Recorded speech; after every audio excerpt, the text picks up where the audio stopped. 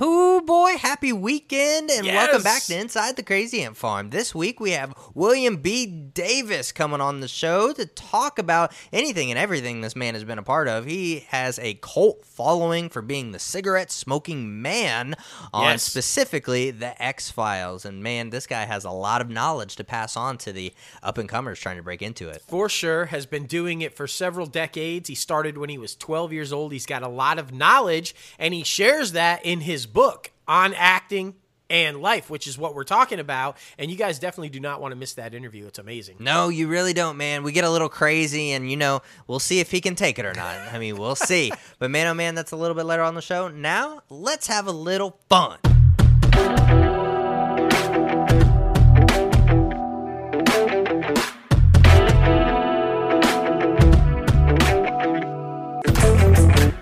What's up, guys? Welcome back to another episode of Inside the Crazy Ant Farm. Holy moly, we're on episode 205 this week, and you guys know your host with the most, myself, J-Lo Fantastic, and the one and only Mouse. What's up? Before we tease the rest of the show, be sure to leave a rating on the podcast, comment below in whatever comment section you are listening to or watching, and tell us what you think about our show. Leave a rating actually helps the podcast get seen by more people who enjoy entertainment news or people who are trying to break into the entertainment industry. So it's very important that you do that so that we can get exposed to more and more avenues. Facts. And we appreciate all of you. But, man, there's a lot of stuff going down in Hollywood this week. Warner Brothers making some dumbass decisions. Man, we're going to dive deep into that and make some big comments on it. I'm super excited about it because I've got some opinions. Oh, boy. It's a lot, man, but there's so much more going down. We finally saw a trailer for Andor, a Star Wars story. So, boy, I'm super excited for that show to hit Disney Plus soon, and just so much other things that are happening in Hollywood, and we have it for you. But, man, be sure to go to our website, www.crazyantmedia.com, and start rocking the latest and greatest Crazy Ant Media gear. We got shirts, we got hats, we got tumblers, we got teddy bears, we have buttons, we have stickers, we have mouse pads, we have anything and everything for your basic household needs. Yes. Or anything that you are out wearing right now. And, of course, we want to let you know it is going to be our mid-year break. So after today's show, we will be going on a little hiatus for the rest of the month. New episodes will return September 3rd, so don't be sad, be glad, because we are coming back, man. But that just gives you the opportunity to go back and listen to some of our favorite interviews on Inside the Crazy Ant Farm. It's necessary, man. We got to go on vacation, clear the mental health a little bit. That's right. We need a break, too. Exactly. We're super excited about it, though. A lot of good things happening in our personal lives and in the career, so it's good. It's good. Well, we're going to get started with Disney, of course. Austin Butler, Jodie Comer, and Tom Hardy will star in director Jeff Nichols' next feature titled The Bike Riders. Ooh. After the 1967 Dan Loyne photography book, the film tells an original story about a 60s Midwestern motorcycle club as it evolves over the course of a decade from a community for outsiders into a far more sinister gang. The film will be Nichols's sixth directorial effort and his first since Midnight Special and Loving, which premiered in 2016. The film will begin production in Cincinnati, Ohio in October. We love to see it go into the Midwest section of the country because personally I'm from the Midwest, so I love to see the action happening there. Yeah, I'm excited for this one. I mean, like I said, I loved Loving, and no pun intended, and I'm glad to see he's got another one coming. All right, now we're jumping back to the 80s, apparently. 20th Century Studios is looking to revive Working Girl with the help of none other than Selena Gomez. Gomez is in final negotiations to produce a reboot of Working Girl, the Mike Nichols-directed comedy starring Sigourney Weaver, Melanie Griffith, and Harrison Ford.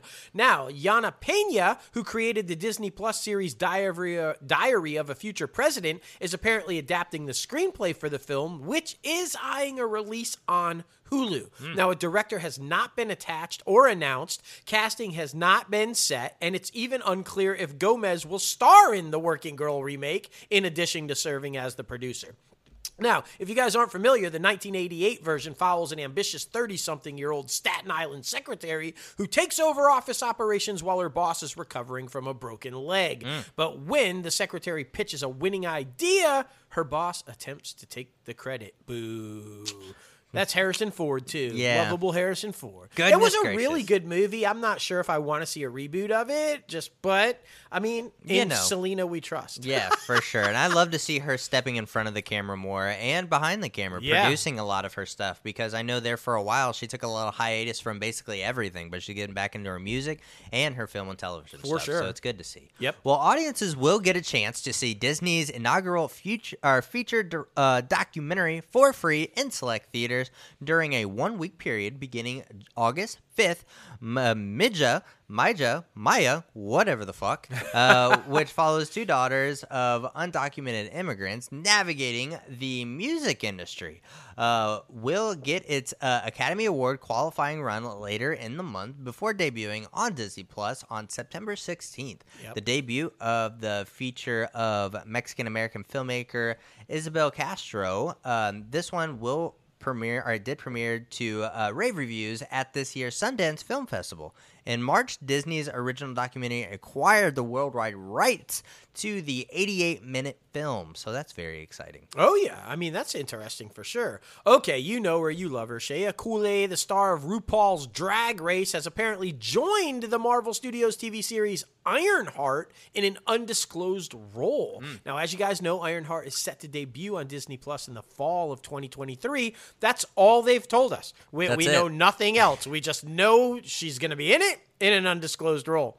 We will keep you informed as we find out more. That's hilarious. Well, that's not the only Marvel news, though. No. We're talking about She-Hulk, Attorney at Law as well. But this one is moving premiere dates at Disney Plus, but not by much, though. Don't get worried. The Marvel Studios show will now debut on Thursday, August 18th, instead of Wednesday, August 17th. As originally announced, new episodes of the 9-episode series will drop weekly on Thursdays after that.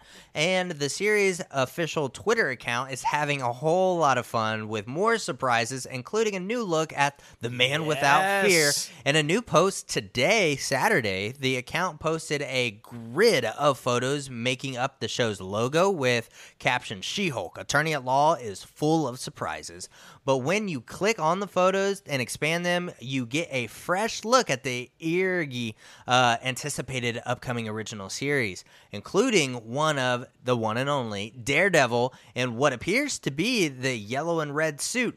There's also some others looking really good as well, including Hulk and Wong. Yeah. So a lot of good stuff coming out of this Twitter account, so be sure to follow them. Heck yeah. And it's definitively yellow and red. I don't know how they even say maybe. So it is definitively yellow and red, y'all. Disney Plus also announced that season 2 of the Mighty Ducks Game Changers will debut September 28th. Now, in the new season, the team and their coach, Alex Morrow, played by the lovable Lauren Graham, take to the road to attend an intense summer hockey institute in California, run by charming yet hardcore former NHL player Colin Cole, who is newcomer Josh Duhamel. He's taking the place, obviously, of Emilio Estevez, who's not on the show anymore. It's a place for kids to get excellent at hockey without school to get in the way. Oh, but is that a good thing? I know. I'm still super sad about Emilio not being a part of season 2. Me too. I'm kind of nervous about it, but again, like I said, in Selena, in Lauren, we trust. Oh my goodness. Well, guys, the latest trailer for Andor, the Rogue One prequel series, has been released. Yes. The Disney Plus spinoff series will debut September 21st with 3 new episodes. That's great because I'm getting my wisdom teeth taken out on September 22nd, so I'll just fucking binge watch all 3 of these episodes while I'm knocked the fuck out. In the 3 weeks later than previously announced, on August 31st, Diego Luna debuted the trailer during his appearance on Good Morning America and discussed the decision to debut the series with 3 episodes. The action-adventure series centers on Luna Cassian Andor character and is set prior to the events of Rogue One, obviously, because they fucking died. Spoiler alert. In the early days of the rebellion against the Empire, the series will begin with the destruction of Andor's homeworld. The lengthy trailer also shows Forrest Whitaker reprising his role as Shar Ghira from the original film, which is also very exciting because if you played Fallen Order, Star Wars Jedi Fallen Order, he is also in that one too. So a lot of good Easter eggs everywhere in the Star Wars world. Oh my goodness, so exciting, so exciting. The trailer, if you didn't watch it, watch it. It's fucking epic. Yeah. Disney and Pixar have set September 8th. Boy, a lot of shit coming in September, huh? For the Disney Plus premiere of the new Cars spin-off series, Cars on the Road. They released a first look trailer for the animated series. Cars on the Road, of course, follows McQueen and his best friend Mater, played by Larry the Cable Guy, obviously, as they head east from Radiator Springs on a cross-country road trip to meet up with Mater's sister. Now, Wilson and Larry the Cable Guy voiced the characters in the movies and return to reprise their roles in the animated series. So, I mean, can you do it without them? You can't. Exactly. I mean, it just makes sense. And I mean, it's a cute trailer. So I'm excited to see these characters introduced to the younger audience, kind of like Scooby-Doo type of thing. Yep. Laura-san Giacomo has been hired to inject some more Christmas magic to Disney+. The Santa Claus's actress, last seen in Barry and in CIS, will play La Befana, a Christmas witch from Italian folklore, who delivered treats to good children on the morning of infamy. Now, she now resides in Wobbly Woods of the North Pole, so that's going to be very interesting. I mean, introducing different folklores from different cultures. I think that's very important and very cool. I love that Disney's doing that. Heck yeah. And if the name doesn't sound familiar for you, Sex, Lies, and Videotapes, and if that one doesn't ring the bell, this one for sure will. Cinderfucking-rella. That's right. Now you know who she is. Cinderella. Ellen Pompeo is set to star in a limited series inspired by real events that has been ordered at Hulu. Now, in the untitled show, a Midwestern couple adopts what they believe is an 8-year-old girl with a rare form of dwarfism. But as they begin to raise her alongside 3 biological children, they slowly start to believe she may not be who she says she is. As they question her story, they're confronted with hard questions of their own about the lengths they're willing to go to defend themselves, falling into a battle that's fought in the tabloids, the courtroom, and ultimately their marriage. Now, Hulu has given the series an 8-episode order. I think this is based off a real thing, or at least a real idea, because I watch a lot of Watch Mojo, and some shit like this popped up on there where they adopted a girl from like a different country, and then the girl who was actually like 30-something was plotting to kill them. Yeah. Like, it's crazy. Some crazy shit. The shit. world is insane, guys. It's true. But you know what is also insane? How often we predict shit on the show. Oh, yeah. With that series order, the one that he just read, what does that mean for Pompeo's Meredith Grey on the one and only Grey's Anatomy? Well, the answer is that Pompeo is expected to have a reduced on-screen role in the upcoming season, which is the 19th of the ABC medical drama. It has been confirmed she will appear in 8 episodes of the new season, but will continue to narrate every episode in addition to serving as an executive producer. So it's definitely becoming a late-night soap opera. So for sure. It makes sense. Yeah, this is what we were talking about at the top of the show, guys. If you want to know what's going to happen, just listen to this show. We told you last week, go back. I'm telling you, go back or follow us on social media. You'll see I posted the clip. Go back and listen to last week's show. We called this. We knew this was going to happen, and well, it did. Rosanna Arquette has joined the 3rd season of ABC's Big Sky in a recurring role. Arquette will play Virginia Gigi Cessna, Jenny's charismatic, fast-talking mother. Oh, boy, we're going to see her mother. Okay. She's a world-class scam artist and used childhood Jenny in her grifts, much to present-day Jenny's resentment. Now, Gigi has an uncanny ability to charm her way into people's lives and then disappear without a trace. When she returns to Helena to pull her latest con, Jenny catches on to her, and mother and daughter must work through their difficult relationship. I love Rosanna Arquette. I love this show. I think this is going to be a great addition. Yeah, for sure, man, for sure. Well, career opportunities in Murder and Mayhem. The Hulu series is in the works that stars Mandy Patinkin and cast Annie Q. Regal from Kung Fu and The Leftovers in a major recurring role. Now, Annie will play Winnie in the project. The series asks, how do you solve a murder in the post-fact world? Well, especially when sailing to the Mediterranean on an ocean liner filled with wealthy and powerful. Ooh. Now, everyone on board is hiding something, but is one of them the killer? That is the world's. That is what the world's once greatest detective, Rufus Cosworth, and his prestigious protege, played by Violet Bean, aim to discover. The series received a 10-episode order from Hulu this year. The series will go into production this month and continue through December. So that's exciting. I mean, it sounds interesting. A lot right? of these concepts are happening right now. Death on the Nile, Knives Out. It's a thing right now. It is. It's a thing. But Mandy Patinkin and Violet Bean, totally in. I'm totally in on that one. This one, it seemed like it was never going to happen ever. But guess what? Apparently it is. I'm talking about the long gestating adaptation of Devil in the White City. It's officially ordered to series at Hulu now with none other than Keanu Reeves himself set to star in the one of the lead roles. This will mark Reeves' first major American television role. The series is based on the book of the same name by Eric Larson.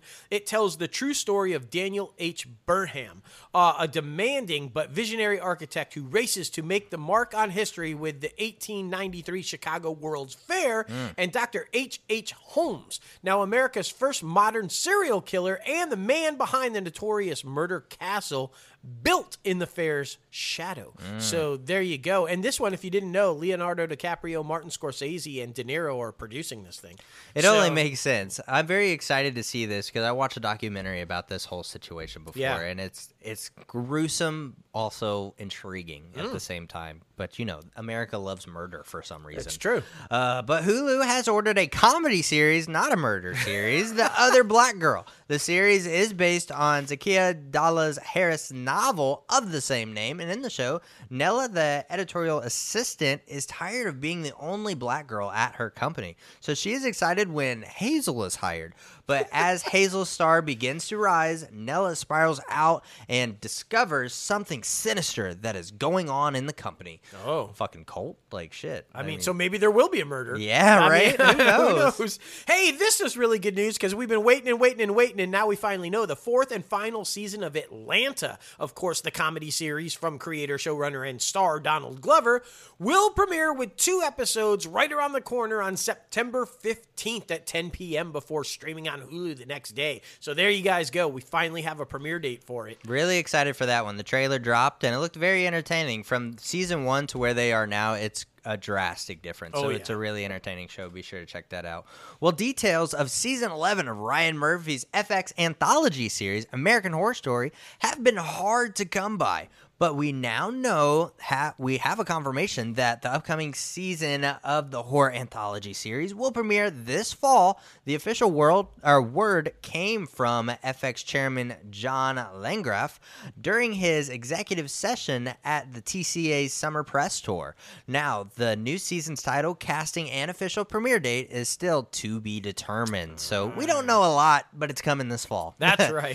FX has also ordered a limited series exclusively for Hulu from Stephen Knight with Elizabeth Moss set to star. Titled The Veil, the show is described as a thriller that explores the surprising and fraught relationship between 2 women who play a deadly game of truth and lies on the road from Istanbul to Paris and London. Now, one woman has a secret, the other a mission to reveal it before thousands of lives are lost. Goodness gracious, well, damn, man. I mean, I think we have fun on road trips, but nothing like that. Shit. Right, exactly.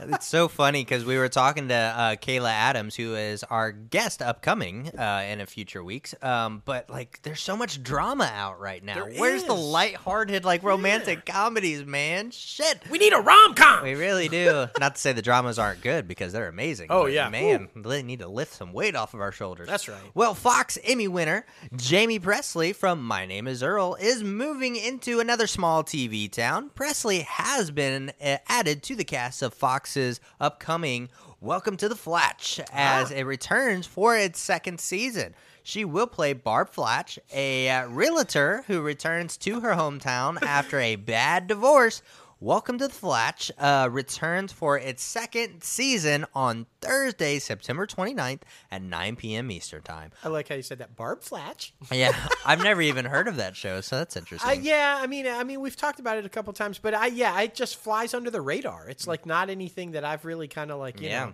All right, guys, jumping on over to the bunny where I'm sure Bugs is choking on his carrot at this point. And probably worried for his safety because he apparently is a children's programming, obviously, and that could be in trouble. Exactly. Warner Brothers Discovery. Warner Brothers Discovery shares were battered yesterday on the heels of the aftermarket second quarter earnings report on Thursday that revealed the depth of the financial and operational pressures, if you will, that the newly enlarged conglomerate is facing. Now, shares were down more than 17% at midday, dropping all the way to $14.50. At the close of trading yesterday, the stock was down 16.5% at $14.59. Now, the valuation of the company has plummeted in the 4 months since Discovery completed the spinoff transaction with AT&T. As of yesterday, it stood at $35.4 billion, far off the $43 billion price tag for the transaction that closed in April. The company reported a net loss of more than $3.41 billion, owing to more than $2 billion in amortization of various assets, more than $1 billion in restructuring and other charges, $983 million in expenses related to the merger. It did see a pro forma revenue of $9.82 billion during the period, but that's down 1% from the year earlier period. Studio segment notched revenue of more than $2.79 billion, up 3% on a pro forma basis. The company's TV network saw revenue rise 1% to $5.74 billion, driven by 2% increase in advertising that was bolstered by sports. HBO Max, HBO, and Discovery Plus subscribers combined were 92.1 million, up about 1.7 million from 90.4 million the prior quarter. That's up 22%, 75.8 million on pro forma basis versus a year earlier. But Warner Brothers Discovery streaming businesses lost subscribers domestically in quarter two, dropping nearly 500,000 of them from 53.3 million in the first quarter to 53 million as of June 30th. Now, CEO David Zaslav said, quote, "Hey, fuck all that. We're confident on the right path. That we're on the right path to meet our strategic goals and really excel before creatively and financially, and couldn't be more excited about the future of the company." What the fuck stock thing is he reading? Exactly. I feel like a whole bunch of people were pulling out and selling by the end of yesterday. Oh, yeah. I know I was. It was absolutely terrifying, and it's hard to be an investor in something that you just don't believe in anymore. Like, I'm not going to lie. At first, I was optimistic. I'm always optimistic, especially with Chapek and Zaslav, but these fuckers keep doing some stupid shit, man. It's crazy, and everybody's wondering, so what's going to happen with the two streaming services, Discovery Plus and HBO Max? Well, Warner Brothers Discovery's first strategic priority on the streaming side of the house is to merge HBO Max and Discovery Plus into one single platform. That's slate to hit first in the U.S. in the summer of 2023, so next year, although they did not reveal what it would be called or what it would cost. Zaslav said that once it is it's an integrated subscription service, it will be firmly established in the market. They are exploring the opportunity for a free ad-supported streaming offering that would give consumers who did not want to pay a subscription fee access to a great library of content. Now, the potential ad-supported service also would act as an entry point to upsell customers on the paid HBO Max Discovery Plus combo. Now, the ad-supported service will include some HBO programming, but to be clear, you wouldn't get anything like the full complement of the HBO original series for free. Now, that's a lot to take in, guys. And basically, what I think is going to happen, and we're going to talk more about what this past week he did, this fucker. I think this guy is literally going to take all the content he wants from Warner Brothers and basically run the other shit into the ground. Like, I'm so disappointed about how all of this is going. And it's such a legendary company. What the fuck are you doing? Well, I'm glad you brought up Chapek, because at this point, I'm pretty confident he's the happiest guy in Hollywood right now because of all this shit that Zaslav is now doing. Nobody's talking about Chapek's horrible tenure as CEO of Disney anymore, but he's still there, guys. They're just look at his stock too. Yeah. Not in a good position. No. Okay. Okay. Let's see. Let's jump. Just so fuck that. Let's jump right to the biggie, because this is the one that caused all the hysterics. Okay. I'm talking about Batgirl. Remember the awesomeness, Batgirl, Leslie Grace. We were gonna get Keaton back under the cowl. My Batman back under the cowl. It was gonna be fucking epic. Brendan Fraser. No. Not happening. No. I'm sure you've seen. Yeah. It's so fucking stupid. Batgirl, the feature film adaptation of DC Comics character, has been shelved at Warner Brothers, y'all. It will not premiere on any platform at the studio, not theatrically, not on HBO Max, not on HBO. They're not selling it to another, nothing, guys. Studio insiders now insist the decision to axe Batgirl was not driven by the quality of the film or the commitment of the filmmakers, but by the desire for the studio's slate of DC features to be blockbuster scale. Now, Warner Brothers Discovery released a statement saying, quote, "The decision to not release Batgirl reflects our leadership's strategic shift as it relates to the DC Universe and HBO Max. Leslie Grace is an incredibly talented actor, and this decision is not a reflection on her performance. We are incredibly grateful to the filmmakers and their cast, and we hope to collaborate with everyone again in the near future." But the question is, did he really mean that? Because he then said during the earnings call, quote, "We're not going to launch a movie until it's ready. We're not going to launch a movie to make a quarter, and we're not going to put out a movie unless we believe in it." So he clearly didn't fucking believe in it.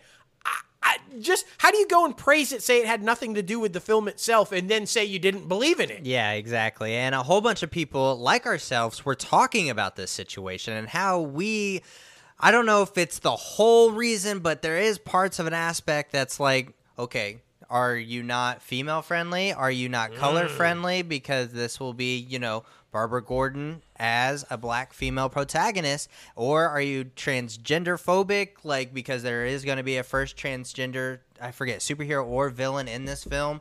But we will never see it now. We will literally never fucking see it. It's fucking horrible. It's ridiculous. Like we were talking about off air. Hopefully, people behind the scenes keep releasing these photos, kind of like Snyder did with the Snyder Cut.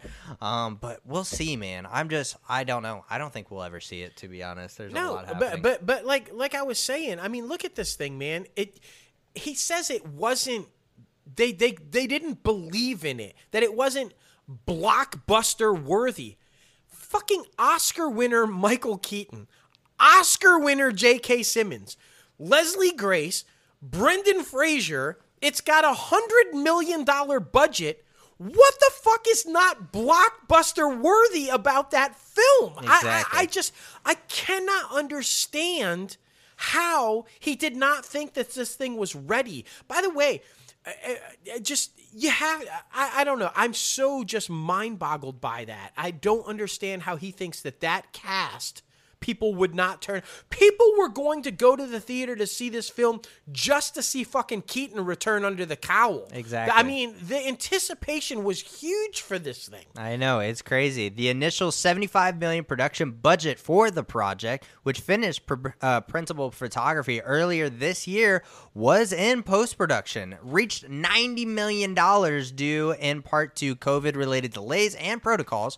According to sources with knowledge of the situation, the most likely reason for the film was scrapped was taxes. Spending the money to expand the scope of Batgirl for theaters, plus the $30 million to $50 million needed to market it domestically, and the tens of millions more needed for a global rollout, could have nearly doubled spending on the film.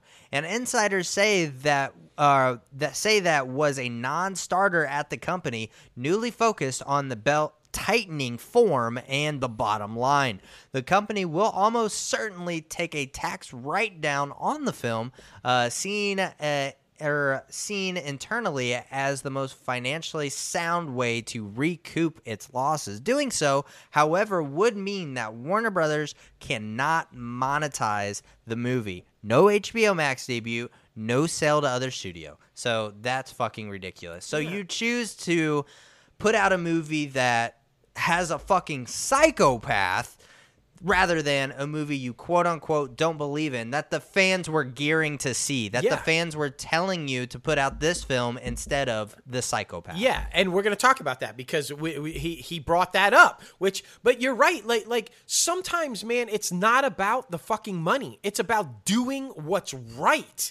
And you know how much they're saving from that movie? $20 million. Yep. They're saving $20 million. What the fuck? Is $20 million really worth not doing the right thing morally? I know what you guys are asking, right? So where does this leave the other DC films? Well, shithead himself, Zaslav, repeatedly pointed to the company's DC superhero properties, including Batman, Superman, and Wonder Woman, saying, quote, "These are brands that are known everywhere in the world, and as part of that, we're going to focus on quality. DC is something that we think we could make better, and we're focused on it now. The objective is to grow the DC brand, to grow the DC characters, but also our job," and this is the laughable fucking part about it, "is to protect the DC brand, and that's what we're going to do." Now, it's no secret that Zaslav has long wished to emulate the success of Disney's Marvel Studios, which Kevin Feige built into the highest-grossing film franchise in history. Now, during the earnings call, Zaslav suggested DC would try to emulate the Marvel playbook, saying, quote, "We have done a reset. We have restructured the business where we are going to focus, where there is going to be a team with a 10-year plan," boy, does that sound familiar, "focusing just on DC. We believe we can build a much more sustainable business." Now, it's very similar to the structure that Alan Horn, Bob Iger, and Kevin Feige put together very effectively at Disney. He also said, quote, "We're excited about," and here it comes, "Black Adam, Shazam 2, and the fucking Flash. We've seen them, and we think they're terrific, and we think we can make them even better." You're going to fucking protect the brand by associating a very unstable, most likely mentally demented, and in all seriousness, dangerous person like Ezra Miller, and you're going to brand the Flash logo to that? That's protecting the fucking brand? I think not, sir. Exactly. I think not. Exactly. Because, I mean, after all of this shit blows over, are you going to plan to make a second Flash film? That will really make us question David Zaslav as a CEO and as a human being. So it's going to be fucking ridiculous. I mean, I don't get... First of all, too, with the whole addressing the 10-year plan, DC is not Marvel. It will not work. You can try all you want. It's not. These are different characters in a different world. They're two drastically different approaches to the character. So it's not going to work. You can try to emulate it, but you've got to do your own thing. Exactly. And this is not it. And by the way, the latest, if you guys aren't, this is a guy, we're talking about Ezra Miller, okay, that he believes in, apparently not Leslie Grace, but he believes in Ezra Miller, who has been arrested for abuse. He got abusive with the cops who arrested him. He has a restraining order against someone who he choked on a karaoke stage. He has allegedly groomed a 12-year-old child for God knows how long, and most recently has been allegedly accused of keeping a woman and her children against their will at his house where there are guns and drugs out in the open. He believes in that guy. Yeah. What the fuck? A fucking psychopath, kidnapping, arrogant son of a bitch. Like, it makes no sense. Like, it's not the same. Like you said, it's not the same. Fucking just make it rated R. Make these superheroes rated R, and I feel like that's the right way to do the DCEU. In my opinion. That's my fucking opinion. But Warner Brothers is set to still release a Joker Folie Double gross, in theaters, aka the Joker sequel, October 4th of 2024. And we talked about the rumors before. Well, they are confirmed that Lady Gaga is confirmed in the casting of the films by posting a musical teaser to social media. She will star opposite of Joaquin Phoenix, returning to the role as the Joker after winning the Oscar for the Best Actor, thanks to his performance in 2019's first installment. Gaga has been circling the role of Harley Quinn in the upcoming sequel, which is set to be a musical since June. This is another dumb decision. Like, why would you do this? You know, I thought you knew the character. I mean, I thought you knew the twisted, demented fucking character that is the Joker. But you're going to make it into a musical? What? That's almost like fucking Jared Leto being the Joker. This is a prime example. You just said it. This is a prime example of them not understanding the characters. I don't give a shit how long of a 10-year plan you have. If you don't understand the characters within your content, it's going to fail. The reason the first Joker did $1 billion is because he was fucking psycho and crazy, which is what Joker is.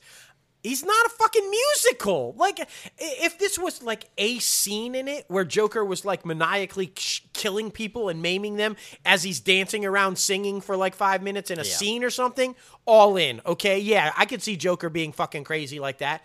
But the whole fucking film of music? No. And Lady Gaga, I love Lady Gaga. She's a great actress. She's proven herself. Phenomenal singer now. She's not fucking Harley Quinn. No. She's not. You have fucking Harley Quinn. Margot Robbie, what the fuck are you doing?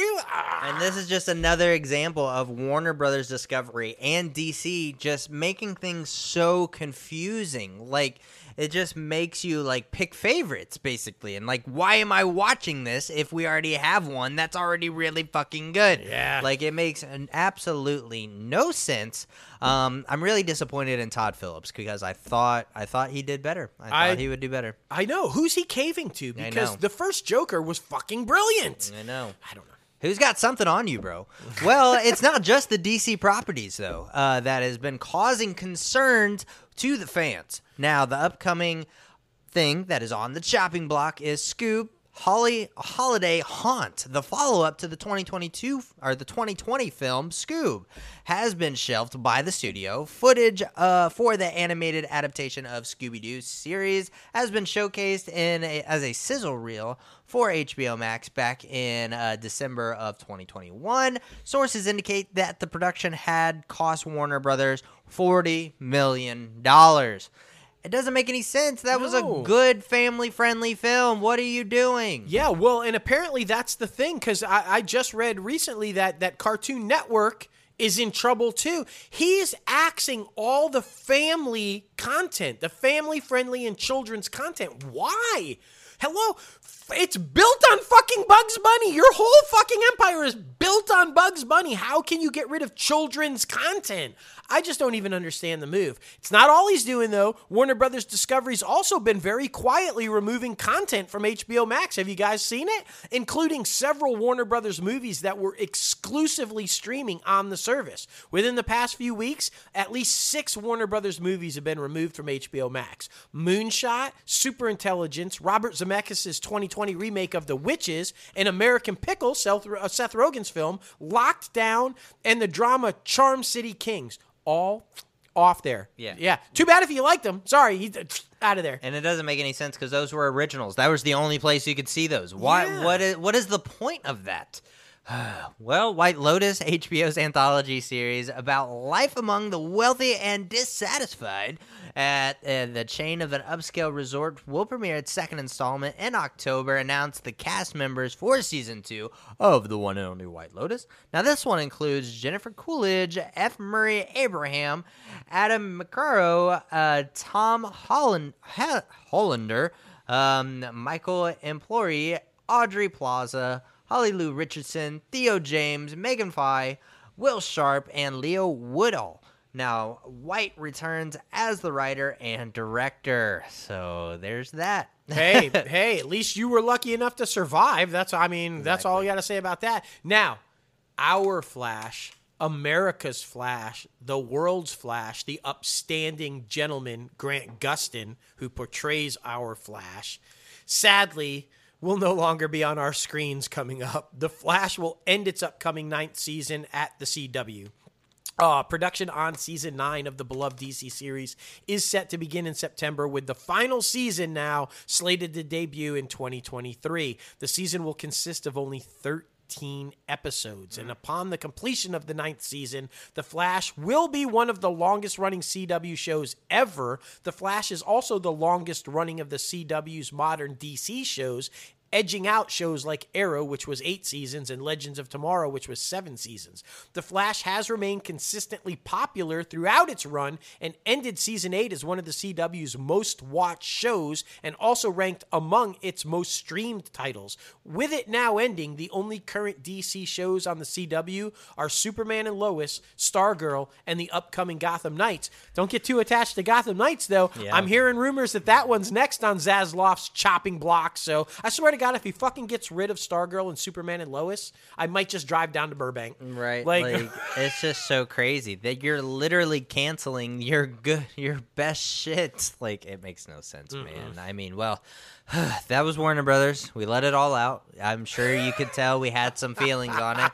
It's good. It's fine. They're still fucking up, but we got to get through the rest. Well, Paramount, Rebel Wilson, is getting ready to serve as star of Double Fault, a tennis comedy in development at Paramount Pictures. Players label Jim and Brian Kahau are the brothers who wrote the 2019 high school comedy Blockers, are in talks to pen the screenplay. The logline is being kept under wraps, but anything Rebel does, I mean, it's basically a hit. Her as a tennis player is going to be fucking hilarious. I agree. I mean, that's going to be really good. Okay, you know we love Amy Rutberg, who, if you didn't know, is in the writer's room on NCIS Hawaii now. Did you know that? How fucking awesome is that? Well, the NCIS and NCIS Hawaii teams are uniting for a crossover event as their respective season openers next month. The episodes will premiere Monday, September 19th on CBS. Will feature the DC team of NCIS traveling to Hawaii in order to stop a dangerous suspect from fulfilling their next attack. The event will also be available to stream live and on demand on Paramount Plus. So anytime they cross over, it's always good. Yeah, for sure. Well, Showtime has elected against moving forward with the second season of the anthology series, The First Lady. The decision comes a little over 6 weeks after the series aired its first season finale on the network. Now, the first season of the anthology series cut between 3 different eras of the White House, following the political and private lives of Eleanor Roosevelt, Betty Ford, and Michelle Obama. Now, it had an amazing cast, but I think it was just too much happening. Did you ever get a chance to watch it? I did, and I was not a fan. I was really looking forward to that one. I'm a huge political guy. I'm a huge history guy, and I'm thinking all in on this. I was with you. It just didn't catch. Was it just me, or what was Viola Davis doing with her mouth? Okay, like that. I mean, that was like one of the reasons I couldn't stop. I love Viola Davis, but what was she doing with her mouth? You know what I'm saying, though? I know what you're saying. Like, it was weird. It was not weird. Sure that's the reason it didn't catch fire, No. but I mean, you know, for whatever. It was so annoying. It was very distracting. But anyway. Hey, guess what? Paramount Global, that's the parent company of Paramount, also had their quarter 2 earnings report this week, and they're doing much fucking better than Warner Brothers. Paramount Plus kept hiking up the streaming mountain in the second quarter as some rivals have stumbled, as we know. In announcing quarter 2 earnings, Paramount Global said its flagship Paramount Plus service now has 43.3 million paid customers. That's a net add of 3.7 million for the June quarter, including 1.2 million disconnects in Russia. Now, the total streaming subscribers globally reached 63.7 million in the second quarter. That's a gain of 1.7 million. Backing out Paramount Plus, the company's other OTT services dropped 2.4 million subs overall. Paramount does not break out the numbers of subscribers for Showtime or its other direct-to-consumer services, which include BET Plus and Noggin, but I bet they're doing pretty good too. Yeah, exactly. Congratulations, Paramount Plus, because you're the only one that's doing pretty good this week. Paramount Plus has also released the official trailer of the 6th and final season of The Good Fight, which is set to premiere exclusively to Paramount Plus on Thursday, September 8th. The 10-episode final season follows Diane as she struggles with the sense of deja vu following the overturning of Roe v. Wade, to voting rights, to Cold War aggressions returning. The Good Fight star Christine Barlasky and John Slattery and Sarah Steele, Michael Boatman, Naomi, and so many others are coming back, of course. Alan Cumming and Carrie Preston also guest star, so that's exciting. I'm so excited to have Eli back. I fucking love Alan Cumming's character on that show, on The Good Wife, and I was so wanting him to be on The Good Fight, so now that he's going to be there, it's going to be fucking epic. I love that show. For sure. And let's see, this is exciting. This is going to be pretty good, I think. Everybody Still Hates Chris. An animated reboot of Chris Rock's Everybody Hates Chris has been greenlit by MTV Studios to run on Paramount Plus and Comedy Central. Now, like the original series, which ran on UPN, that's right, United Paramount Network. Yeah. Remember that one? No. And later the CW, Everybody Hates Chris will feature Rock narrating stories inspired by his experiences growing up as a nerd in the large working class family in Bed-Stuy, Brooklyn during the 1980s. I think this is going to be a huge resurgence. The show was a hit then. I think the animated version is going to be a hit, and we all know everybody's on Chris Rock's bandwagon right now, so I think it's going to be huge. For sure. Well, Milo Manheim is set to lead opposite of Peyton List in the Paramount Plus series School Spirits, a young adult drama based on the upcoming graphic novel by Nate and Megan Trinrud and Mira Nguyen. Now, School Spirits focuses on a teen stuck in the afterlife who decides to investigate her mysterious disappearance alongside a group of other students who are also stuck in limbo in their high school. Mannheim will play Wally, a lovable ghost from the 1980s, who in his glory days was the star high school football player. That's a very interesting concept. Yeah. I like that. I'm excited for that one. I am too. The question is, Peyton List, of course, everybody, bad girl on Cobra Kai. What does that mean for her character there? Was she able to balance the shooting schedule? Will we see less of her in the upcoming season, Cobra Kai? I don't know. Guess we're going to find out. This is exciting. I know you're excited about this one. Ink Master is returning on September 7th with a brand new host and a crop of judges. Calm down. Brand new host doesn't mean he's not going to be there. I'll tell you in a second. The iconic series, which will air exclusively on Paramount Plus, has set Good Charlotte singer Joel Madden as host, along with Season 8 winner Ryan Ashley, celebrity tattoo artist Nico Hurtado, and industry veteran Arnie James as judges. Now, here, I promised. Former host Dave Navarro will still appear on the show as the Master of Chaos and will introduce crazy twists and game-changing bombs to the competition. According to the press release, the show's 10-episode comeback season, legendary fan favorite artist will return to compete for the biggest prize yet, $250,000, and of course, the title of Ink Master. Very excited about that right? one. I mean, it got canceled on air, but they told us it was coming back for the streaming platform. And, of course, there was some controversy with some judges. But still, I'm very excited because bringing back one of the winners, Ashley, she is an amazing artist and one of Emily's favorite, Little Cam's favorite. So that'll be fun to watch. For sure. NBC Universal and Dowd is joining the ensemble of The Exorcist, which is being billed as both a new take on the demonic possession classic as well as the first film in the planned trilogy. The veteran character actress, best known for her work as the chilling enforcer of dystopian discipline on The Handmaid's Tale, will appear alongside Hamilton star Leslie Odom Jr. and Ellen Burstyn, who is reprising her role from the original film as Chris MacNeil. Blumhouse and Morgan Creek are producing the movie for Universal's and Peacock. The first film in the new Exorcist saga will be released theatrically on October 13th of 2023. This is a mistake. Yeah, you know. The fucking Exorcist, Linda Blair, spinning head, demonic. You're never going to make it better than it was made originally. I'm sorry. I don't know what this is. I don't know. Peacock has given a straight-to-series order to the coming-of-age thriller Hysteria.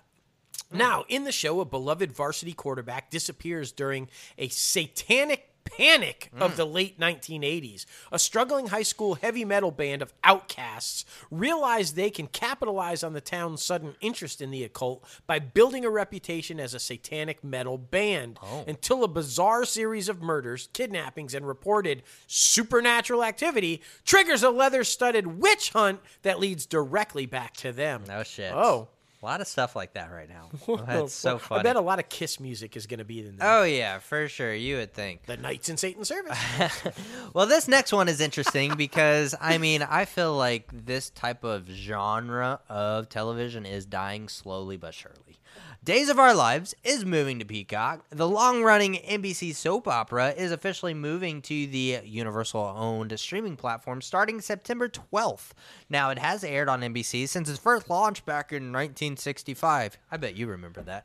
No. Currently, the show airs daily on NBC, while past episodes are available to stream on Peacock as we speak. Peacock previously aired the spin-off Days of Our Lives Beyond Salem in September of 2021, a second installment of that series having aired on Peacock in July. Now, the spin-off film Days of Our Lives, A Very Salem Christmas, aired in December of 2021. So, I don't know. That's very interesting. Yeah, no, I wasn't around in 65. The soap opera's actually older than I am, but that's crazy. After 60 fucking years, Yeah. it's going to the streaming service. That is just not... In the summer of 65. That's not the lyrics, but it's fine. No. Hey, let's jump on over to Sony. They've got actually 2 stories about films that don't include anything to do with Spider-Man. Facts. What? Are we in a different dimension, a different universe? What's going on? The Brad Pitt vehicle Bullet Train should take #1 on the domestic charts at the box office this weekend. The film earned $12.6 million from 4,357 locations yesterday and is projecting a $30 million debut. Now, that's a solid performance for an original, but the film's going to have to keep chugging a little bit better than that throughout August to recoup its $90 million production budget, which means it has to make $180 million to even break even. The film's all-star cast should help with that, though. Apparently, too, it's got a lot of cameos. I could see it. I could definitely see it. It seems like one of those Anchorman type things. Sure. It reminds me a lot of like Kill Bill meets fucking like I don't know, man. It's, Unstoppable? Yeah, like it's yeah. very like kung fu, like comedy type of thing. Sure. I think it's hilarious though. I think if we were in normal times though, it wouldn't have even broke 20, 25 to be Yeah. honest. So 30, I think it's doing really well. Maybe they should have had everybody's kung fu fighting while they're fighting on the train. Yeah, right. That would have been great. That would have been hilarious. Brad Pitt looked like he's having a blast fucking promoting this thing. Yeah, so. he does look like he was having fun. Yeah. Well, the world's most famous fat cat is coming back to theaters soon. That's right. The one and only Garfield, an animated film starring Chris Pratt as the famous Jim Davis comic strip character, will premiere in theaters February 16th of 2024. In addition to Pratt, the film will also star motherfucking Samuel L. Jackson as a brand new character to the Garfield universe. Oh. Vic, who is the father of the orange feline. The plot will bring Garfield's father back into his life.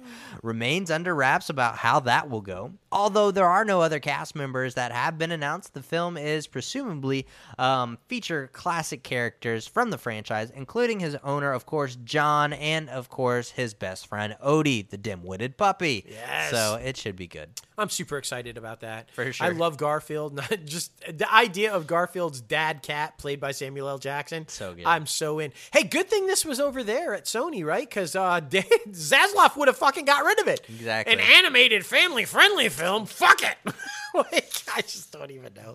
Hey, Lionsgate's doing pretty good also, which is a good sign because they're trying to sell that shit. Subscriber growth at Starz lifted shares of Lionsgate in after-hours trading, giving investors optimism that the media company will be able to demand top dollar when it finalizes plans to sell off the cable streamer. Now, streaming subscribers jumped to 28.3 million worldwide, a 57% year-over-year increase. On the earnings call this week, Lionsgate CEO John Feitheimer said that potential buyers are also interested in the company's film studio, suggesting that Amazon's $8.5 billion purchase of MGM had made Lionsgate a more attractive target. Makes sense, man. It makes sense. There's a lot of different things shifting around right now in the entertainment industry. These past, 5 years. It's been insane. Telling you. The Outlander prequel series at Starz is officially moving forward. Oh, the finally. show will be titled Outlander: Blood of My Blood. What?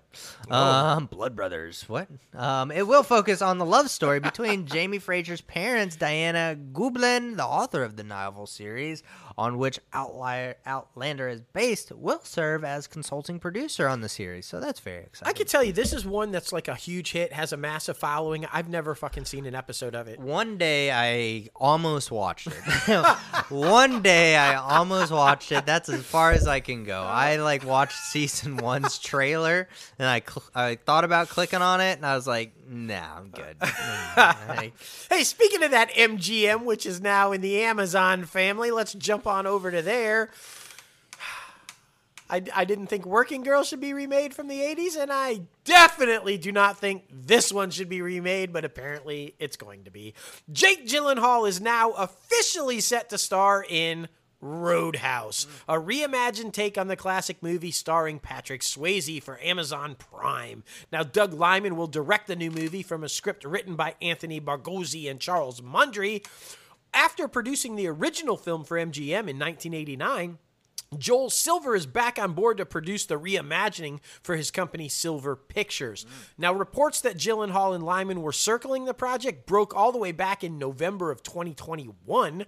Prime Video officially announced the production's impending start earlier this week. Now, according to the studio, the new take stars Gyllenhaal as a former UFC fighter who takes a job as a bouncer at a rough-and-tumble roadhouse in the Florida Keys, but soon discovers that not everything is what it seems in this tropical paradise.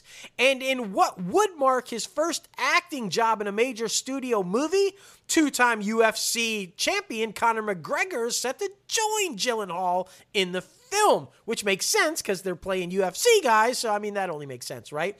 While exact details of behind who McGregor will be playing are unknown, sources made it clear he would be playing an original character and not himself in the project. The Amazon original movie is set to go into production in the Dominican Republic this month. Roadhouse will stream on Prime Video in more than 240 countries and territories worldwide. Why? It's such a cult classic. Why do we got to remake I know, everything? it's such a fucking epic film. Like, Yeah. don't fuck with epic films. I don't know. It doesn't make any sense, man. It doesn't make any It sense. doesn't. This is badass, though. I love it. I'm super excited.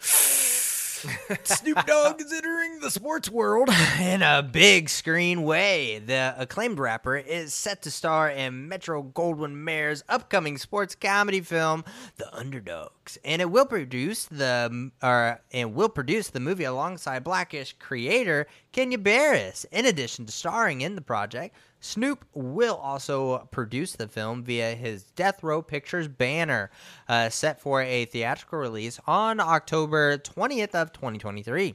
Now, Underdogs is described by the studio as bad news bears in the world of youth football. Snoop Dogg stars as Jason Jennings, 2J's, a former NFL star who has a run-in with the law and winds up coaching a youth football in lieu of going to prison in hopes to relaunching his fledgling career. This kind of sounds like Mighty Ducks. Football. A little bit. Football, Mighty Ducks. Yeah, but I really like, if you guys don't know, too, Snoop is heavily involved in the LA community in youth football programs. Yeah. He funds a ton of them, uniforms and all that kind. So that's like, I love this. It's He's kinda literally a coach. If you go on Netflix, he has a series of him being a coach. So, I mean, this is perfect. And I love it. Underdogs with double G's. Double G. Of course, you got to have double G's, right?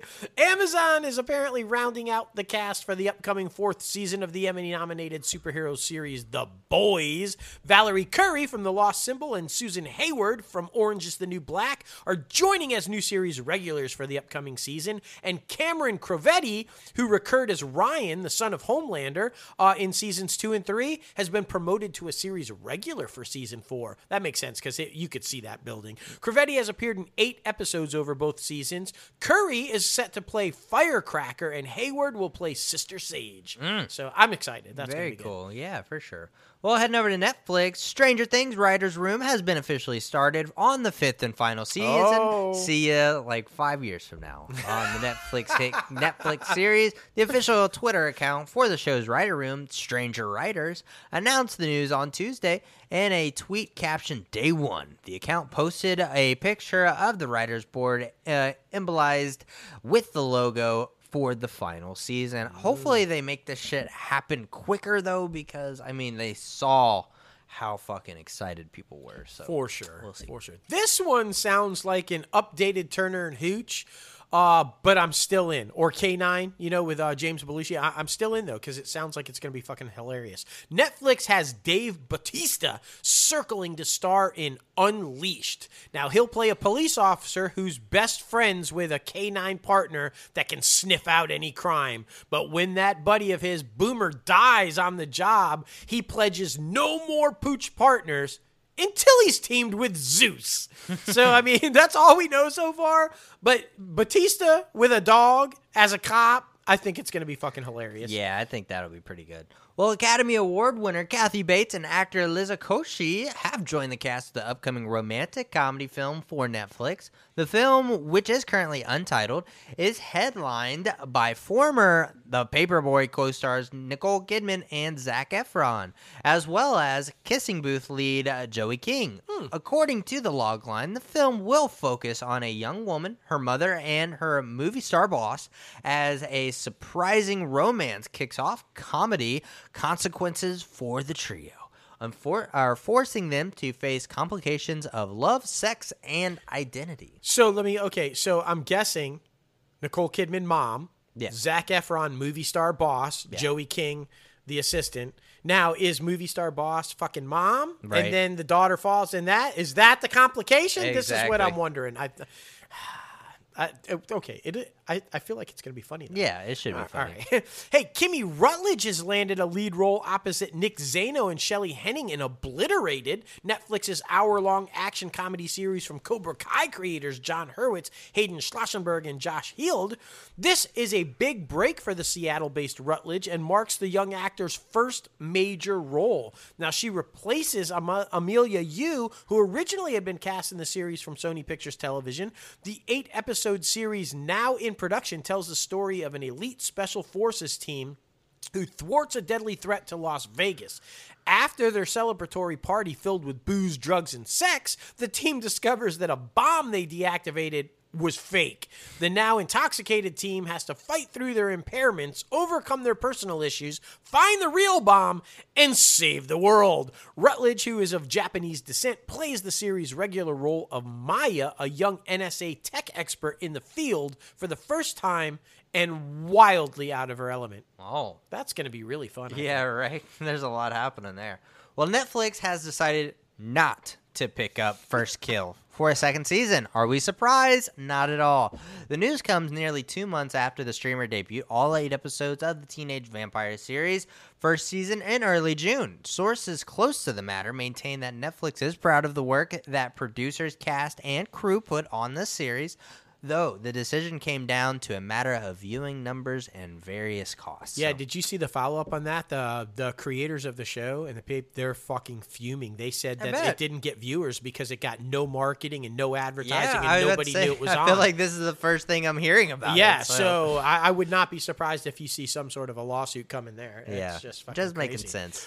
Jumping on over to Apple, Jordan Christie from Why Women Kill has signed on for a recurring role in Apple TV Plus's limited series, The Big Cigar. He joins an ensemble led by Andre Holland that also includes Alessandro Nivola, Tiffany Boone, PJ Byrne, and Mark McConaughey. As we've told you on previous episodes, the 6-episode series based on a Playboy magazine article by Joshua Behrman, Argo, tells the extraordinary, hilarious, almost too good to be true story of how Black Panther leader Huey P. Newton relied on his best friend Bert Schneider, the Hollywood producer behind Easy Rider, to elude the nationwide manhunt and escape to Cuba while being pursued in exile by the FBI. Now, Christie will play Newton's friend and Black Panther Party co-founder Bobby Seale, who bonded with Newton over repeated incursions and infiltration by the FBI before deciding to leave the party. Very interesting. Yeah, man. That's a lot happening. That is. But I mean, I feel like Amazon likes that type of shit. They always go out there for that different type of like spy thriller type situation. They do. And very this is a true story, so it's going to be good. For sure, for sure. Well, now it is time for our guest segment, man. Yes. We got the one and only William B. Davis coming on the show to talk about his roles in basically everything. Yeah, I'd love to. Of course, we talk about the iconic role of the cigarette smoking man from X-Files, which just plastered him into pop culture fame forever. But we're really talking to him about his book that he's now written on acting and in life. Yes. And it's just like, it's kind of like a mix between a memoir and a how-to in acting. And this guy started when he was 12, 6 decades ago, y'all. So there's a lot of experience that he kind of shares with everybody. You do not want to miss this interview. No, you really don't. You really don't. Well, here he is. William B. Davis, welcome inside the Crazy Ant Farm. How are you, sir? I'm very well, thank you. How are you? Oh, man, we're doing fantastic. Living the dream. Yes. Living the dream. We're super excited to have you here because, man, oh man, you are a legend in this entertainment industry that we love. Yes, And sir. There's so much to talk about. Of course, you have a book that's out right now, and it's all about, your experiences, part memoir, part, different learning experiences, which we're super excited to talk about. But first, for the listeners who aren't necessarily familiar with your work, we want to introduce you to our audience. Let them know how you got started and why you fell in love with acting. Well, it was actually almost, well, I wouldn't want to say accidental, but it was coincidental. There you go. My cousins, half a generation older than I, ran a summer theater company in Ontario in Canada. And they rehearsed in Toronto before they went north for the summer season. They needed a place to rehearse. They rehearsed in the basement of our house. So as it happened, in their second season, they needed a boy of age 10, roughly speaking. And I was, roughly speaking, age 10. So I was launched into it. And so I did this show in the summer theater company. And that was how I got started. From there, I got an acting instructor, and then this will date me, but then I got an audition for CBC, the Canadian Broadcasting Network, or radio drama. Yes. Yeah. We did not have television then, and Toronto, major metropolis though it is, home of the Blue Jays, had no movie theater. No film either. So radio drama was where it was at. And it was at. There was a lot of it. And that's how I got kickstarted into the business. Oh, my gosh. Yeah. I just got to say, even now, your voice is impeccable. We love hearing you just talk, but I'm sure back then your voice was still absolutely amazing. So I love that. Yeah, radio serials, that's where it was at. I mean, that's how everybody got it done back then. I mean, I don't think people even realize, like, Lucille Ball, like, radio, right? Yeah, I mean, it's like all these iconic television figures did radio. So, I mean, it only makes sense. Exactly, yeah. And well, okay, so as a young man, you're doing radio, you're kind of lining up this and getting it done. And then, oh, wait a minute. And then what happened was, you see, it wasn't this lovely voice that I was using. It was my pre-adolescent voice that I was making my living on. And when it switched to this voice, yes, they didn't want me anymore. They had lots of older people who could do what I could do. So radio acting kind of dried up. But in a couple of years later, I went to the University of Toronto, and there I was involved in a very extensive extracurricular program in theater and started to act and direct. Nice. That's what I was going to ask. Was the transition from radio to theater first? Because as you said, there was no TV yet. So it was a transition from radio to theater, right? Exactly. Yeah, exactly. Yeah. How was that transition? Talk about that, because I imagine radio, you're right there by the microphone, right? And then theater, all of a sudden, you've got to be like shouting to the back, right?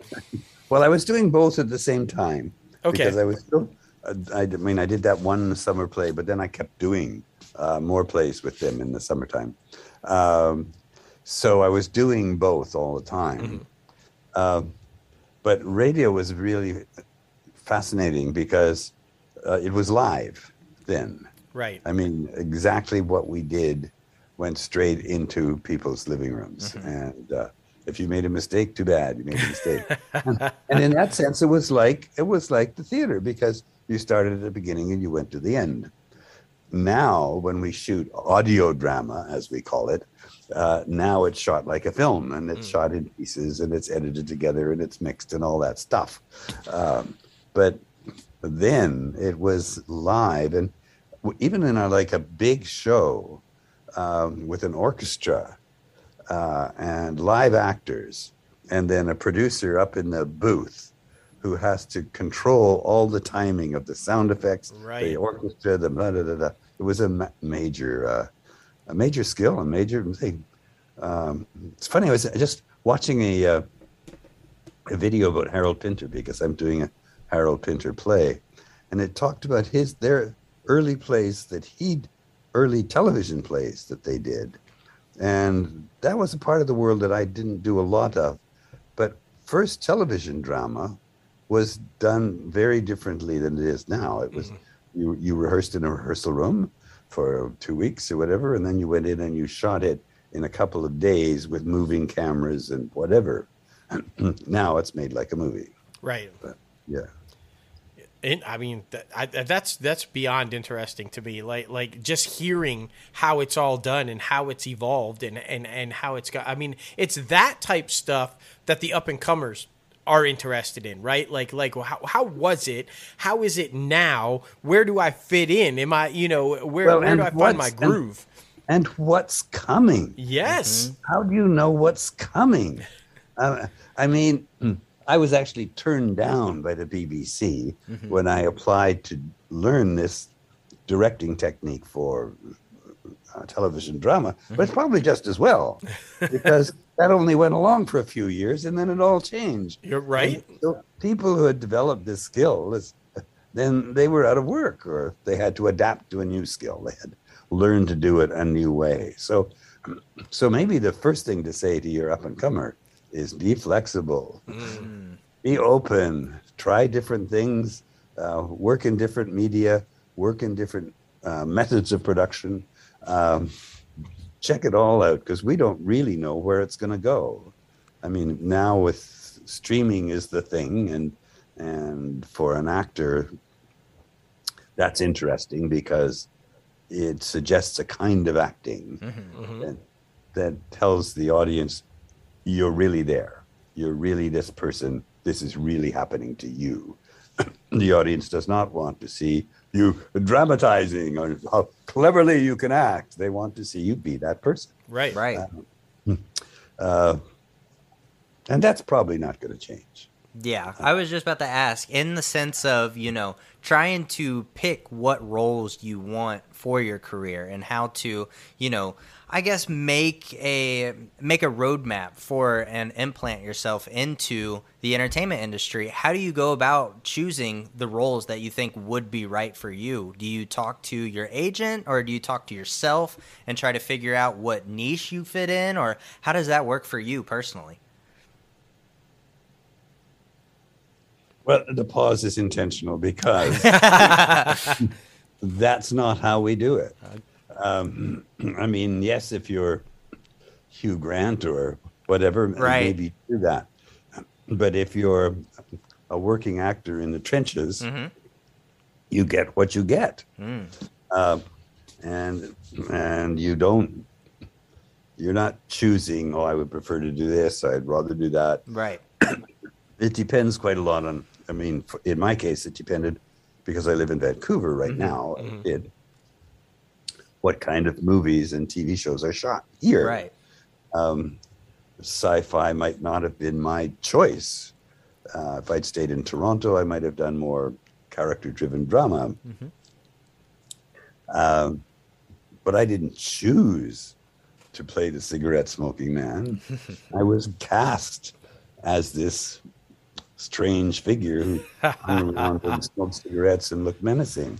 And only after time did that actually develop and become a major role. But it's not that you shouldn't plan, but I think you're ahead of yourself when you're saying what kind of roles, what kind of Right. but how you approach the business, Mm-hmm. how you build your career, how you train, how you learn the craft, how you find a way to show that you've learned the craft, Right. how you find an agent, how you find a way to connect. All that is important to do. Yes. Yes, and then just to be like open to things, I guess, because a lot of people go out to LA or they go out to Atlanta or Vancouver and they have stars in their eyes. They want to be the next big thing. They want to, be that next leading man, but you have to be open to development. You have to be open to change and fitting into particular roles that you didn't even think about before, And I think that is something that is very important for up-and-comers to realize and kind of bring them back to earth, I guess you could say, that because, there's nothing wrong for shooting for the stars, but to, do it in a, I don't want to say safe manner, but you got to earn your keep. I guess that's what I'm trying to say. I think if you want to, if you want to be an actor, you have to want to act. There Yes, we go. yeah. You have to want to do it. If you want to be famous, well, go on TikTok. I don't know. There we go. I love it. There you go. So, okay, well, I want to ask this question then, because I think this is kind of interesting, and it happened to you, and it happens to many people, I would assume. But as you said, when you initially got cast, and you brought it up, so we have to talk about it, as the cigarette smoking man, right? It was supposed to be just like a one-shot guest type thing, and then they were like, oh, well, okay, let's have him back for some more cameos. Let's have him. And then it just exploded. So when you're hired and okay, this is just a little one-time thing, but then it clicks like that, right? And pop culture catches it, and now you're, oh, whoa, wait a minute, everybody's talking about you and everything. How do you deal with that? Because I'm sure the approach going in, like you said, it's just like, hey, I got the gig, I'm taking everything that's coming my way, this is exciting. But then all of a sudden, this one gig is now everybody's talking about you. Talk about that and the process of being a working actor and having to deal with all of a sudden, and I guess it would be a little bit easier pre-social media, but all of a sudden you're like the guy everybody's talking about. Everybody knows who you are, and kind of, what is that like when it just goes from that to all of a sudden everybody knows who you are? Yeah, it's certainly it's a rush. It's a change. I mean, as I say, I didn't become a star until I was 52 or 53. Yeah. I had worked. I had made a living as an actor, as a theater director, as an acting teacher. I had my own acting school. So I was a respected member of the profession, I guess. And, but that I would become, I never like to use the word star, but a celebrity or become famous, that everybody recognized me and blah, blah, blah, blah. And they wanted my autograph and all of that. Yes, that was a major change. The first time I was really kind of conscious of it. I was in a electronics store buying something, I don't know what. And the server, he wanted to get his picture with me. Yeah. Okay. But then I realized he was shaking. He was so excited to be standing beside me that he was shaking. And I thought, why?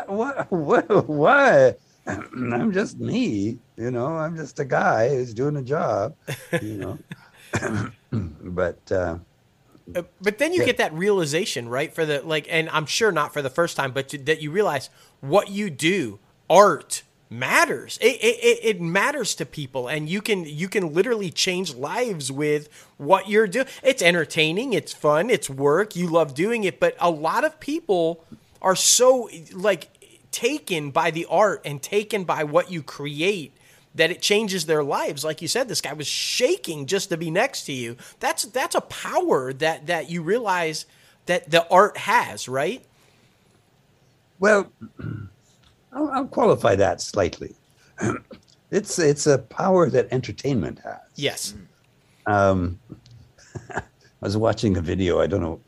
There was Joni Mitchell was doing something just recently, and everybody's cheering for her, blah blah blah blah, and she sings, and she's terrible. Her voice is too old. She can't hold a note, but everybody thinks it's wonderful. I think, oh my God. But anyway, I shouldn't probably say that. But I'm not an expert on singing, so I could be all wrong. She's even terrific. But because when I work in the theater, or sometimes in a small film or whatever, one may explore depths of human understanding and creation that we don't do with the X-Files. Right. The X-Files is a big show. And I'm also doing, I'm about to shoot season 3 of Upload. I don't know if you... Yeah, absolutely. Interesting, fun stuff. Oh, yeah. Oh, yeah. And, but again, I don't know that we're changing anybody's life. We're entertaining. And, but when I think about really changing a life, you know, I think of more serious drama to be snobbish about it, I suppose. Shakespeare and Chekhov. So what I like in my life is that I get to do it all. Because, I mean, right now I'm doing preliminary rehearsals for a Pinter play, No Man's Land, that we're going to actually do on stage next fall. And that's a very different kind of experience than doing Upload or doing X-Files. Sure. Yeah, that's very interesting. And you bringing up, you know, going back to the classic Shakespeare and different things like that. Do you think in today's climate in Hollywood that they could put out a film like, you know, say the original Romeo and Juliet or some more Shakespeare plays? I know Denzel Washington just did Macbeth.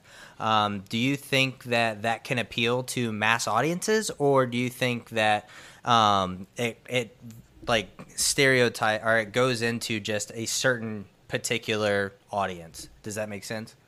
Yep. And it's both. I mean, yes, there's a particular audience that would gravitate to it, but yes, definitely. I mean, there have been some very successful Shakespeare productions. Yeah. I mean, there was the Julius Caesar years ago with Brando and whatever, and Cleopatra, and there have been some. I mean, I'm going back a ways, but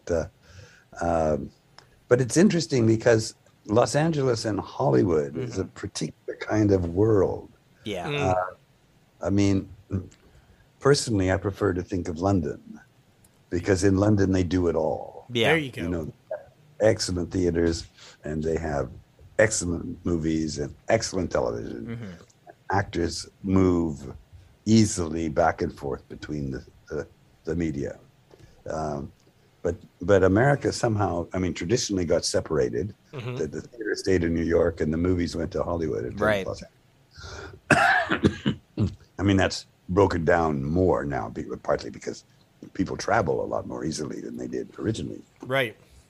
So I think, you know, more movies are made in New York than there were, and there's more theater happening in LA than there was. So it's not totally separated, but you want to be able.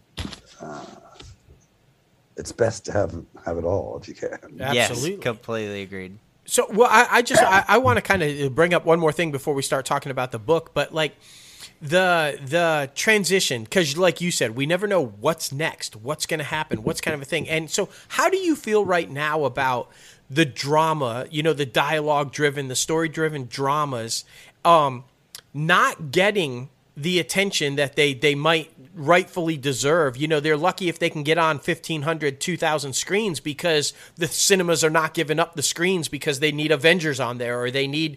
How do you feel about that? Like, isn't it? I hate it. I hate that I can't see my drama. I've got to drive 40 miles to a theater that's actually showing it, you know, because my theater won't give up screens. So what's your thought on that?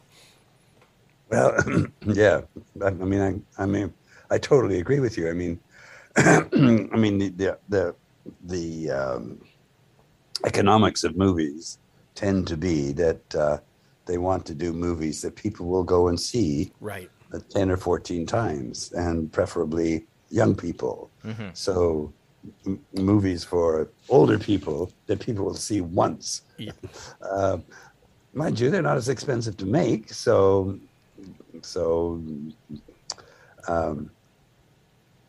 but television has taken some of that away too. Yeah, right. But yes, I miss the character dialogue driven movie. I agree with you totally. Me too. And I'll leapfrog that into the talk about the book, because in terms of what we regret we miss, is we miss people don't read books. Yes. Exactly. Agreed. Exactly. So here I've written a book, and I think for your up and comers, it's a perfect book, actually. Yes. So maybe they'll have to read their first book. There you go. There we go. There's a critic in Vancouver. I asked him, can I send you my book? He said, well, yeah, but I have to tell you, I never finish books. And he's in the business, I mean, Yeah. And my daughter in New York, who's a dancer, and she knows that whole world. And she says, none of her friends read books. They listen to them. They listen to audiobooks. Yeah. So, I mean, that's where I have to go with my book. I have to turn it into an audiobook, which I'm going to do, but I haven't done that yet. So if you really can't read, hang on. I'll talk it to you soon. Yes, love it. Yes, it has to be you as well, because your voice, like we said, it has to be you. But we're super excited to talk about, because on acting and life, it's part memoir and part masterclass. So we want to get into that a little bit. What does that mean, part memoir and part masterclass? Are you just talking about your experiences and talking about how to either do the same thing or change it up a little bit? I got the idea from Stephen King, Okay. who wrote a book called On Writing. Mm-hmm. And so I've structured it in the same way that the first half is a memoir of my career, which is really weird. I mean, I've gone a lot of places and a lot of funny things have happened.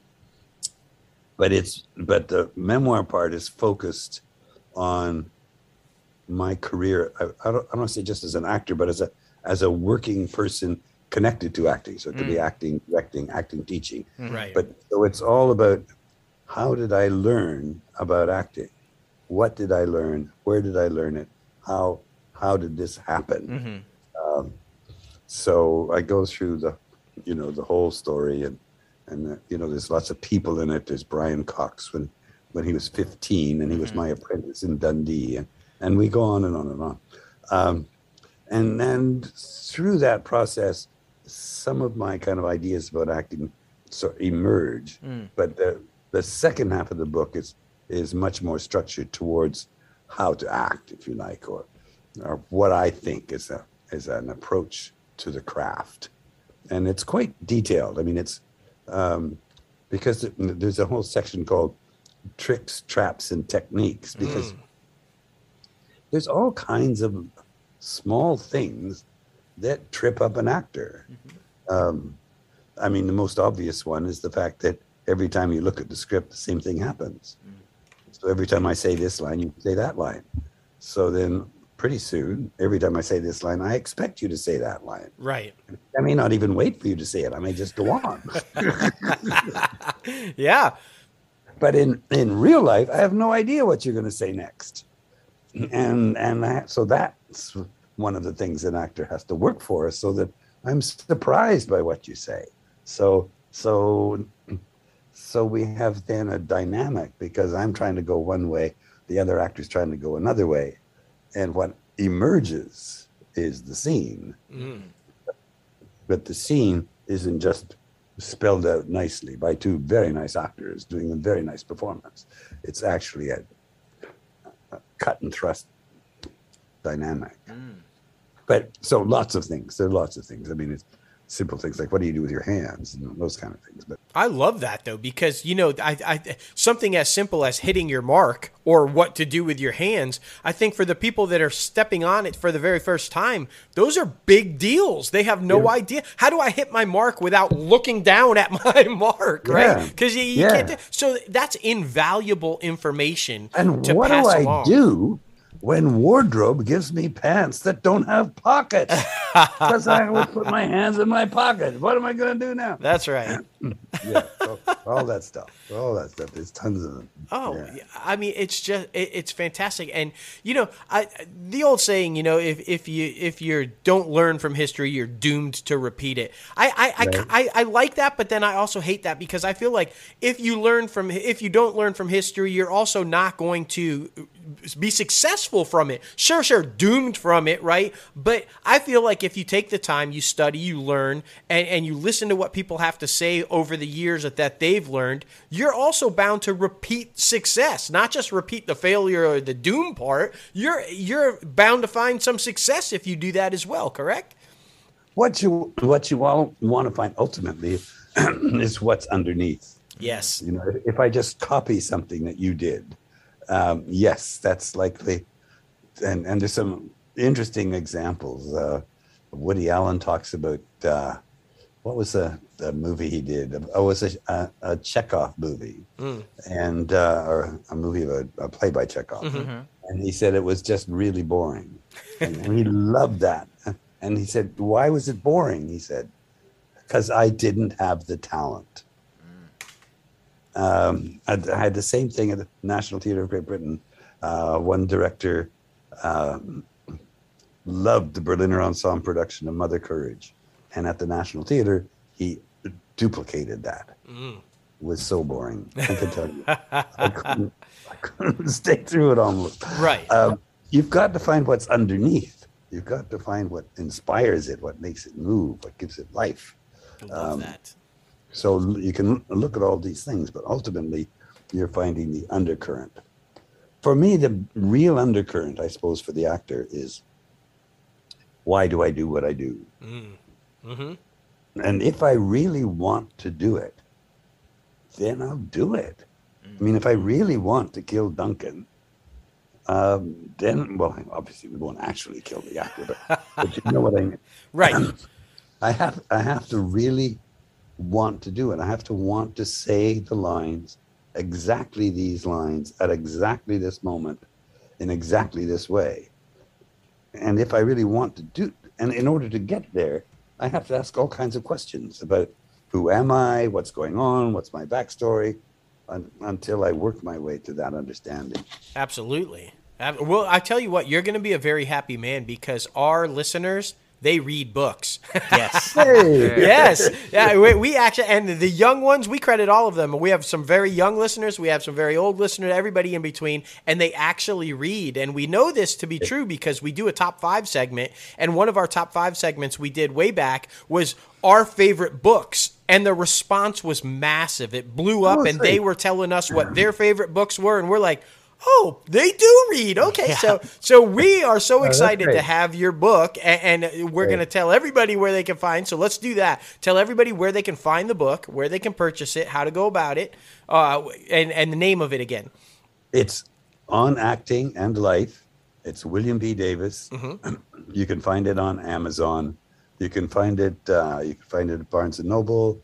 You can find it on my website, williambdavis.com.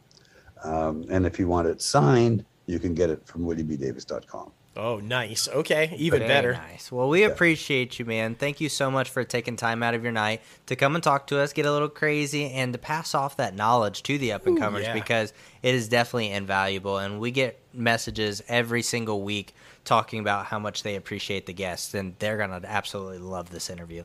Oh, that's great. It's been so much fun. Yeah. Fantastic. Good one. An open Good one. invite anytime you ever want to come back on, talk about the entertainment industry or anything. Just talk about life. We are here for it. Just reach out. And like I said, open invite. You can come back on whenever. Absolutely. Great. Okay. Thanks Thank so you. much. Of course. All right. You take care, and we'll be talking to you soon. Yeah. Thank All right. you. Bye-bye. Bye. Bye. Woo! Man, oh man. Talk about a legend right there. I mean, just like, I know I was kind of like, like, oh, I can't believe I'm talking to him. Yeah. but I love, though, you can hear the passion in his voice. For sure. He said, find the reason you do it, find why. But you can tell he's passionate about it. I mean, you have it from 12 all the way on. I mean, you got to be Exactly. passionate about what you're doing. I think that book is going to be an invaluable tool for up-and-coming actors on how to get it done. I can too, man. I mean, it's really, it's something that it's literally like a class, like we talked about. It's part memoir, part master class. You can literally take notes and take little pieces from it to help you evolve in the entertainment industry and find yourself as an actor or as just a creative. I think Yeah. that's very important. For sure. Thank you again, Mr. Davis, for coming on the show. Well, now it is time for the top 5 segment, though. And this week it is top 5 favorite Denzel Washington films. But man, oh man, I'm super excited about this one because he is one of the best actors of our time. For sure. And man, I mean, one that I'm surprised didn't make either of our lists is Philadelphia. We just want to throw that out there. Philadelphia is one of the best movies of all time. You know what? I wanted to put that on my list, and then I felt like it's an unfair thing to do because while he's fantastic in that film, it's not his film. It's Yeah, Tom Hanks. fair. So that's why. But yeah, I mean, it's hard to not want to put it on there because he's fucking just when he shows up as a lawsuit. Yeah. Fucking brilliant. Anyway, all right. So funny, so funny. Well, my number 5 goes to a recent one that he just did before Macbeth, and that's The Little Things. His dynamic with just Jared Leto, I felt like was so fucking good. And I mean, it's one of those films that start a conversation, and we love those. So, I mean, going back and forth with him, those are both really talented actors. Very method, very thespian, I could say, and it just makes complete sense why they were paired together for this type of story, too. I would definitely go back and watch this on HBO Max while you can, because you don't know how long it'll fucking be there. But, of course, that's why I had to put it on my list. So, The Little Things on HBO Max. Yes. My number 5 is a true story based on an African-American man who saw an opportunity to take on the mob and did so successfully for quite a long time. I am, of course, talking about American Gangster.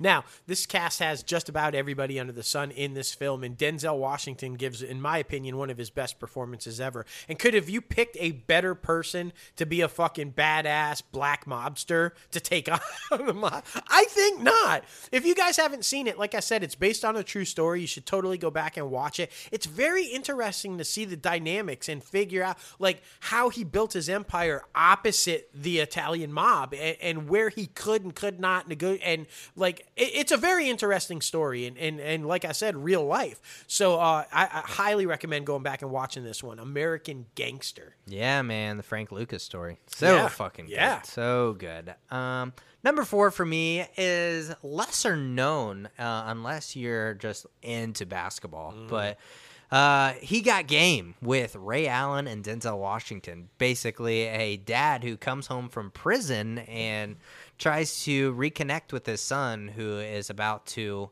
I forget, either about to go to the league or go to college, make his commitment, and it's so good. It's such a good film, and kudos to Ray Allen because this man is not an actor, but he gave it all he's got, and he does really well with one of our biggest A-list stars that we have in the entertainment industry right now. But it's such a good, like, heartwarming film that I feel like if you are getting into basketball or anything like that notion, you should definitely watch this one. He Got Game with Denzel Washington and Ray Allen. Yeah, I mean, so good, so good. Okay, my number 4 is a remake. You know I'm not normally fond of remakes, but this one was actually really fucking great. Had a phenomenal cast. Chris Pratt, Denzel Washington, just a ton of people in this thing. I'm talking about The Magnificent Seven, where my man leading his group of Ragtag Seven to help enforce a town that's been taken over by some bad guys. Yeah. Now, this film is amazing. You think modern day Western, right? Like, are they still relevant? Are Westerns still cool? This film answered that question. Yes. And Denzel Washington, as the leader of this gang, made it even more so cool. Another one of our buddies and former guests, Clint James, also is in this film, which is freaking fantastic. We love it. This is a really, really good film. It is. I think it lives up to the original, The Magnificent Seven, with Yul Brynner and the gang way back. I mean, a real classic. But this one lived up to it, and I was actually not disappointed with it. And I think if you guys are fans of Westerns and you're fans of Chris Pratt, Denzel Washington, and the gang, you should definitely check this one out. Well worth it. For sure, man. For sure. Well, number 3 for me goes to a Mark Wahlberg and Denzel Washington flick. It is Two Guns, basically two fucking agents who are pit against each other from two different, organizations, and they thought they were both criminals trying to get fucking shit over on each other. But that's how great fucking the country communicates. I love it. It's so good because their dynamic, I mean, like I said before on He Got Game, such an amazing actor, but then when you pair him with Mark Wahlberg, who has earned his right to be in that conversation as well,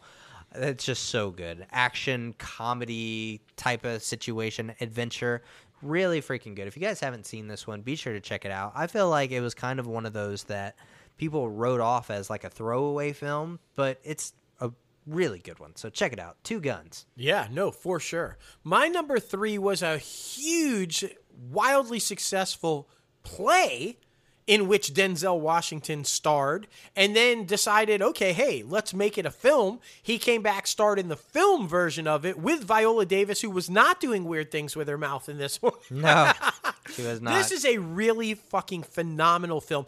It's set in the 1950s, and it's basically just like this stark look at a man trying to raise his family in the hood in the 1950s, and dealing with a whole kind of situation of being poor and all the different type things, raising his son, and it's an outstanding look at America and what the times were like for a black family in the 50s in New York and trying to come up, and just, it's amazing. I can't say enough. The performances are unbelievable. All Oscar worthy. Everybody in it was Oscar worthy. And it's definitely one that you should check out. I think you will thoroughly enjoy it. I hope it comes back to Broadway at some point. I'd like to see a revival of it and be able to catch it somewhere because it was phenomenal. Yeah, for sure, man, for sure. Fun fact, I've never seen that movie. Really? Really need to see that. Oh, yeah, no, I've been dude, wanting to for like ever. Oh my gosh, it's so good. You will really, really like it. Oh, man.